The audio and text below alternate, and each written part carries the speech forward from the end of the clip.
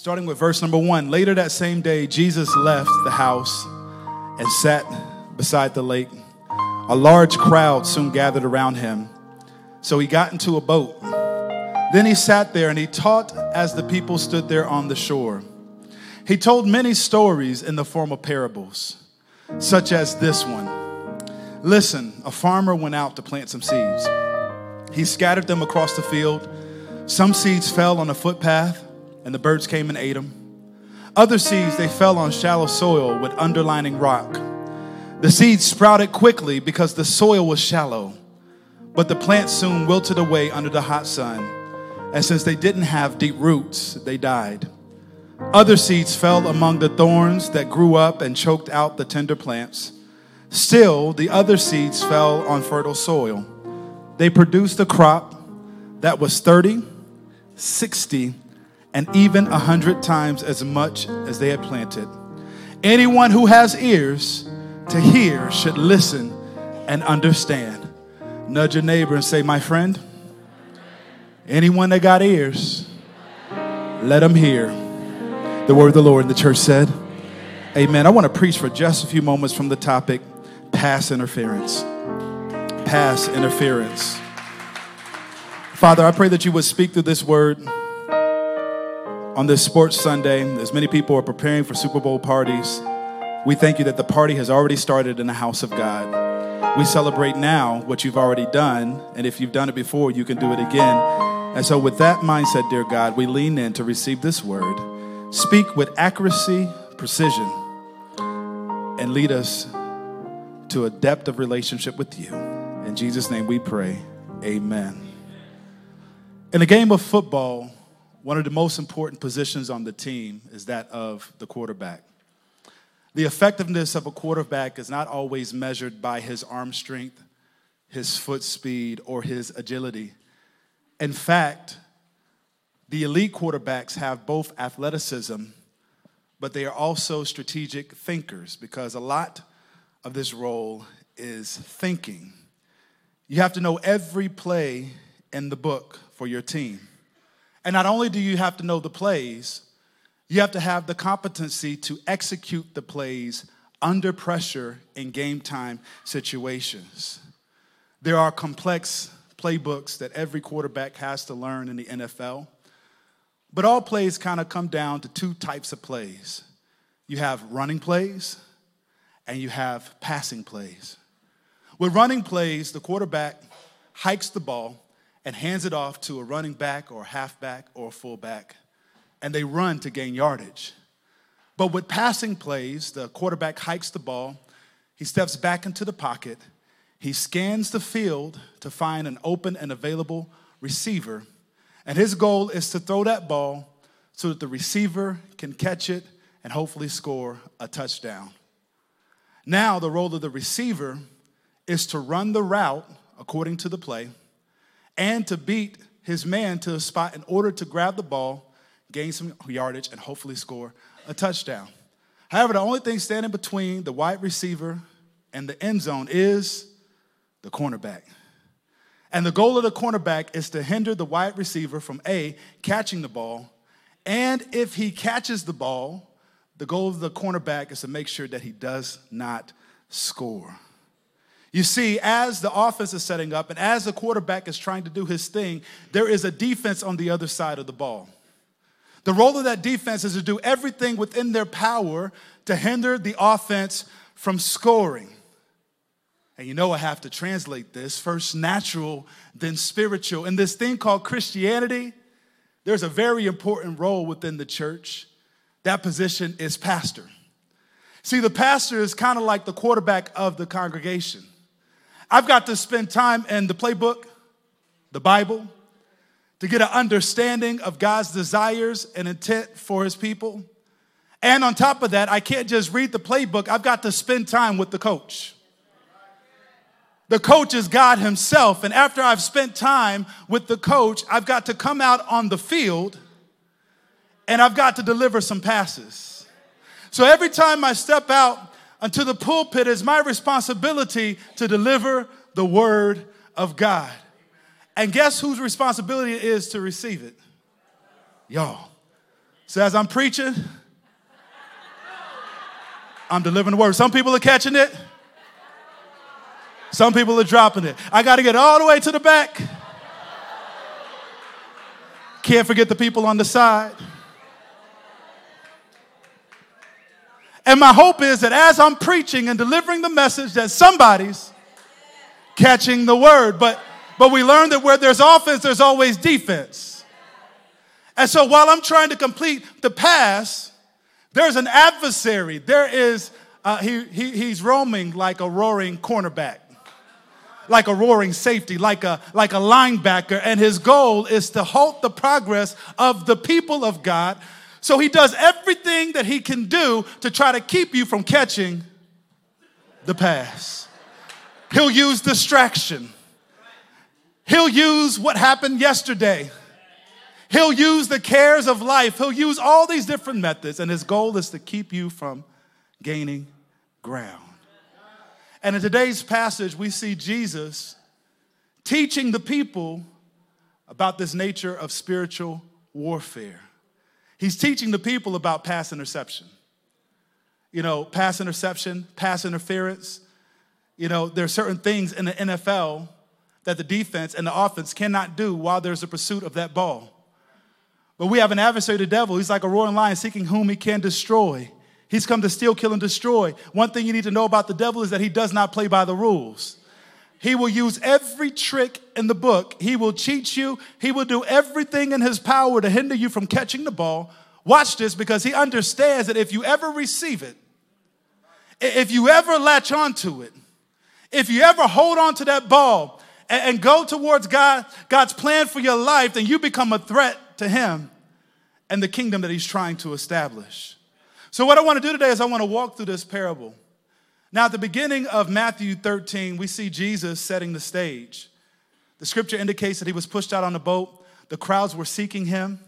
They found him, and he set up a makeshift pulpit from the boat and began to talk to the people. And the scripture indicates that he uses a story, a farming story, to communicate a spiritual truth. Now, in the New Testament, this is what we call a parable. A parable is a short story that usually uses some type of analogy to prove a point. Some people might walk into the sanctuary and say, why in the world would a church have football stuff all throughout the sanctuary? Why in the world? They so secular. They ain't saved. No Holy Ghost. Not realizing that God, through his son Jesus, teaches in stories, teaches in illustrations. So they didn't have American football back then, but they had farming. And so because Jesus understood his audience, he began to use farming as a way to reveal truth. Now, here's the thing about parables. Parables were so simple that they could fly over your head. And when people were listening, there were two types of people. There were the people who really wanted to hear the truth. And then there were the people who were trying to trip up Jesus. This is how supernaturally powerful parables are. For those who really want the truth, the simplicity of the parable unlocks all types of revelation for them. But for those who really aren't there for the right reasons, they trip over the simplicity because God uses the foolish things to confound the wise. They walk around scratching their head, never really getting understanding because they had no intention of really growing. But for those who really want to grow, God can use a simple story and blow your mind. Sometimes people sit in the pews and they're just waiting for some level of revelation that requires a PhD, but the gospel is simple.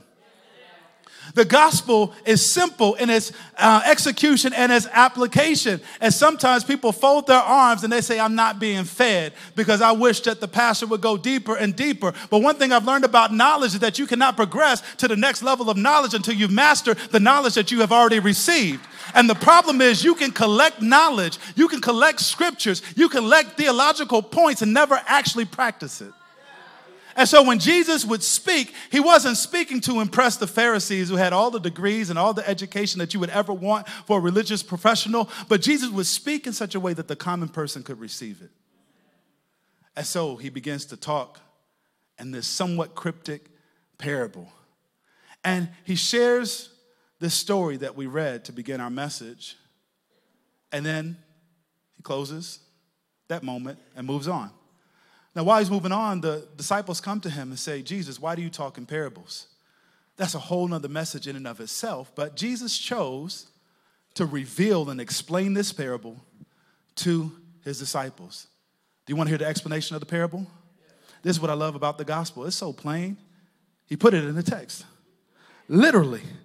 If you jump to verse 18, this is what Jesus said. For all of my deep, spiritual, spooky folks, this is what he said. Now listen to the explanation of the parable. He's going to give it to him.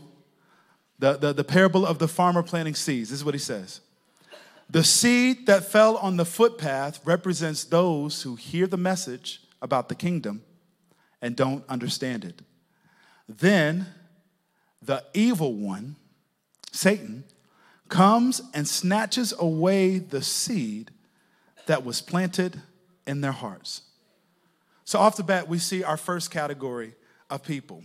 According to the scripture, statistically speaking, there are people in this room who won't even catch the ball. The scripture indicates that the message goes forth and it ends up on the side of the road, and the evil one comes and snatches up the seed before it could ever really take root. And there's a category of people who are sleepwalking in the church. You come out of routine. You come out of obligation. You come because it's the thing that you should do. But when you enter in here, you're on autopilot. Even now, it's hard for you to focus because you have conditioned yourself to zone out during the word. Your body is here, but your mind is somewhere else. It goes through one ear and out the other, and we wonder why we have no victory in our personal lives. It's because we have to posture ourselves to receive the word. And on top of that, as the word is going forth, the enemy is right around the corner to steal what God has planted. So there are people who don't even catch the word. Like I tossed out that football. Some people, they didn't even catch it. Ball was over there. They were over there. And before they can find the ball, the enemy has already picked it up and headed in the opposite direction. You need to make sure that when you're here, you are engaged. You need to make sure that you are protecting the seed from the evil one who's trying to snatch it as quickly as it gets into your hands. Now, let's talk about the next person. Verse 20 says that the seed on the rocky soil represents those who hear the message and immediately receive it in joy. So far, we're doing pretty good. They hear the word, oh, they shouting. Hear the word, oh, they smiling. Hear the word, and they say their favorite catchphrase. Like that. You're talking right, sir. Preach, pastor, I got it. Right? You know, they rejoice because they get it in the moment, and they really do get it. They really are excited. But look at verse 21. Verse 21 says, but since they don't have deep roots, they don't last long. They go from hallelujah to how did this happen?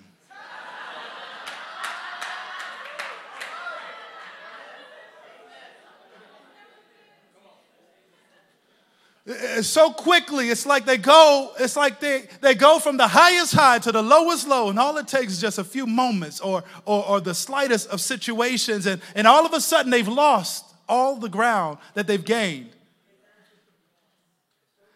See, the scripture says that they fall away as soon as they have problems. That's what it says in verse 21, because they don't have deep roots. They don't last long. They fall away as soon as they have problems or are persecuted for believing God's word. So when you receive the word, two things according to the scripture are going to happen. One, you're going to have problems. Nudge your neighbor, say, neighbor, Effie, we all got pain.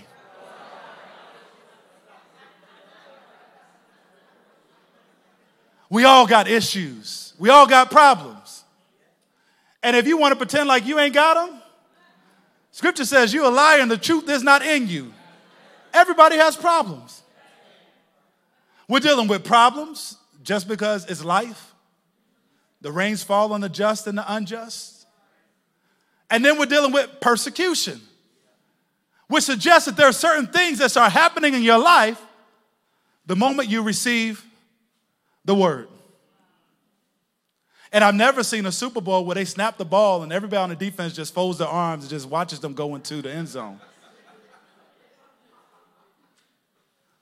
Because you have an opponent. And the goal of the opponent is to tackle you. Kyle, they don't let you play running back if you don't like to get hit. You can't be a wide receiver if you hesitate when they come to tackle you, because that's part of the game. And I'm here to tell you, saints, that getting tackled is part of the game. Encountering problems is part of this thing called Christianity.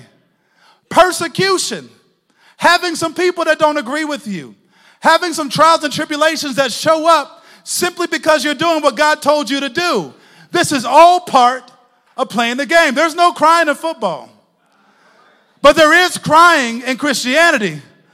But the tears that we cry, we can't keep crying them because we have a God that will wipe our tears.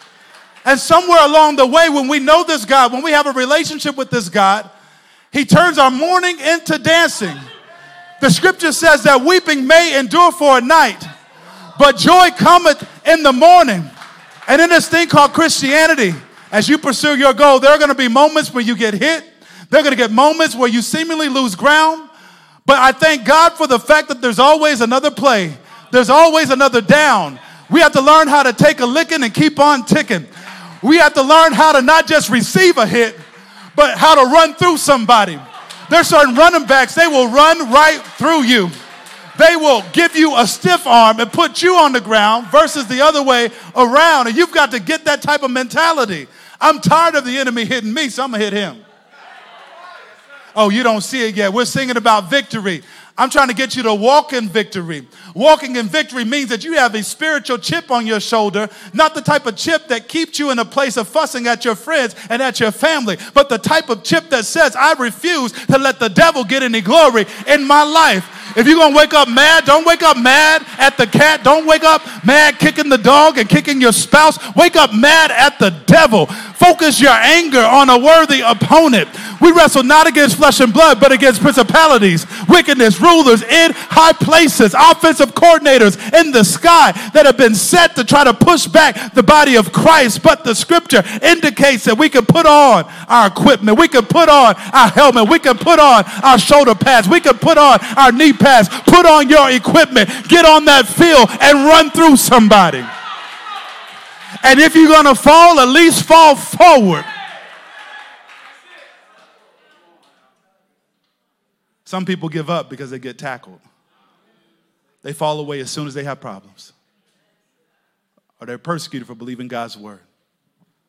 This person catches the ball, but then they don't want to,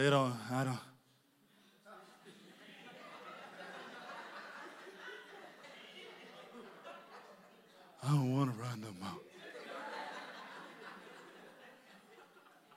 Every time I take 2 steps forward, life puts me 5 steps back.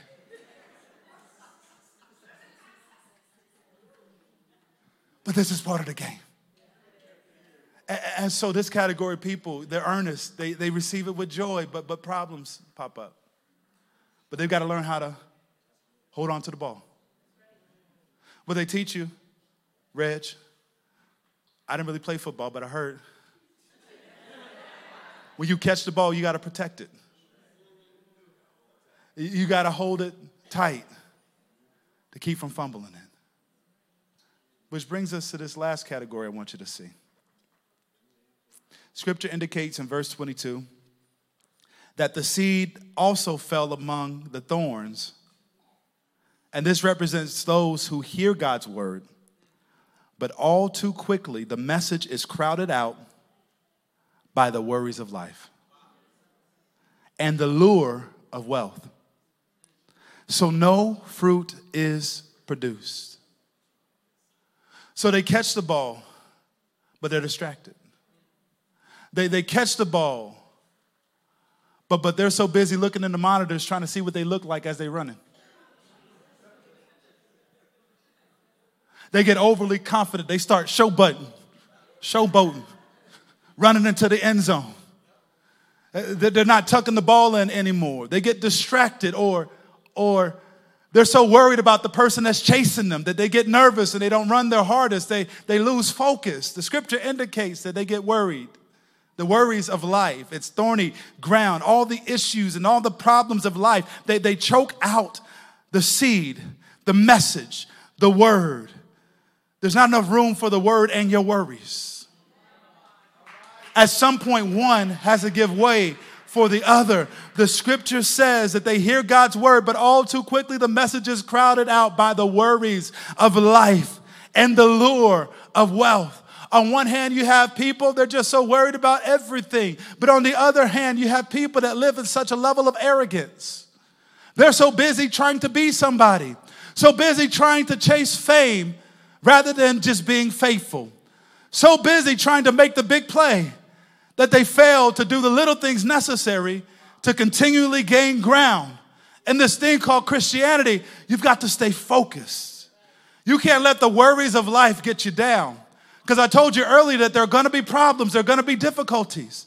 On the other hand, you can't get so caught up in trying to be successful, trying to make a name for yourself that you lose sight of your role, which is to receive the word, to hold on to it, and to bear fruit.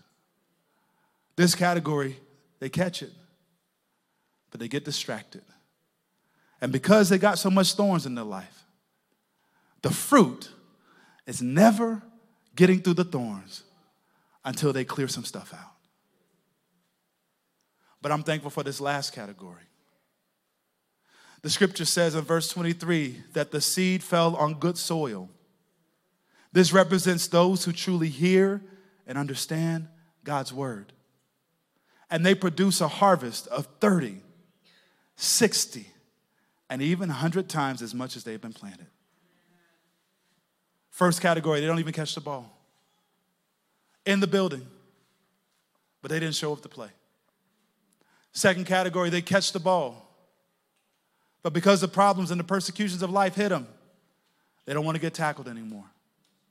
Third category, they catch the ball, but they got too much stuff going on. They're too distracted. The thorns of life are choking out the fruit that's supposed to be born in their life. But this fourth category, these are good receivers because they hold on to that ball. They have roots.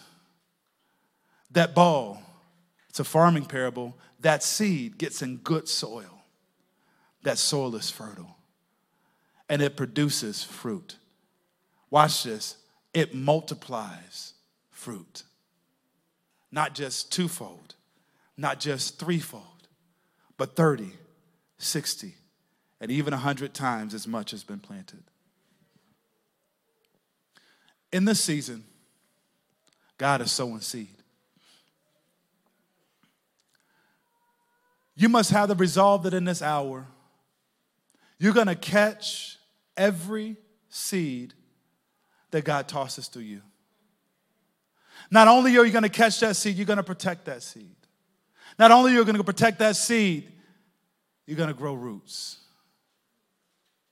The thing about roots is that when they run deep, doesn't matter what's happening at the surface, if those roots are deep. The deeper the roots, the stronger the tree. Hurricanes come. All types of weather events happen. But if the roots are deep, that plant will bear fruit and withstand the storms of life. There's something about a football player that just won't be knocked down. Rooted in a mentality that I'm going to fight to the very end to get to my goal. Some of us are calling foul in life. Foul, pass interference. Looking at the ref, saying, why didn't you make the call? One thing I learned playing basketball is that you can be so caught up whining to the refs about the calls that weren't made that you're not focused on playing the game. You need to know that the enemy's not going to play fair. He will do everything he can in his power to knock the ball out of your hands before you can grab it.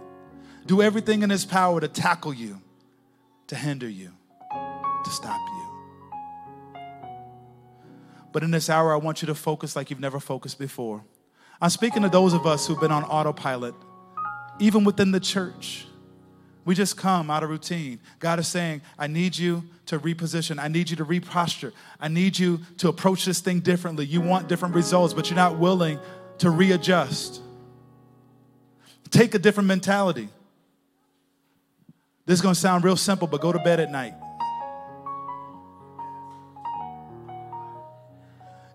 You're going to have to prepare for what God has for you. The thing I learned about quarterbacks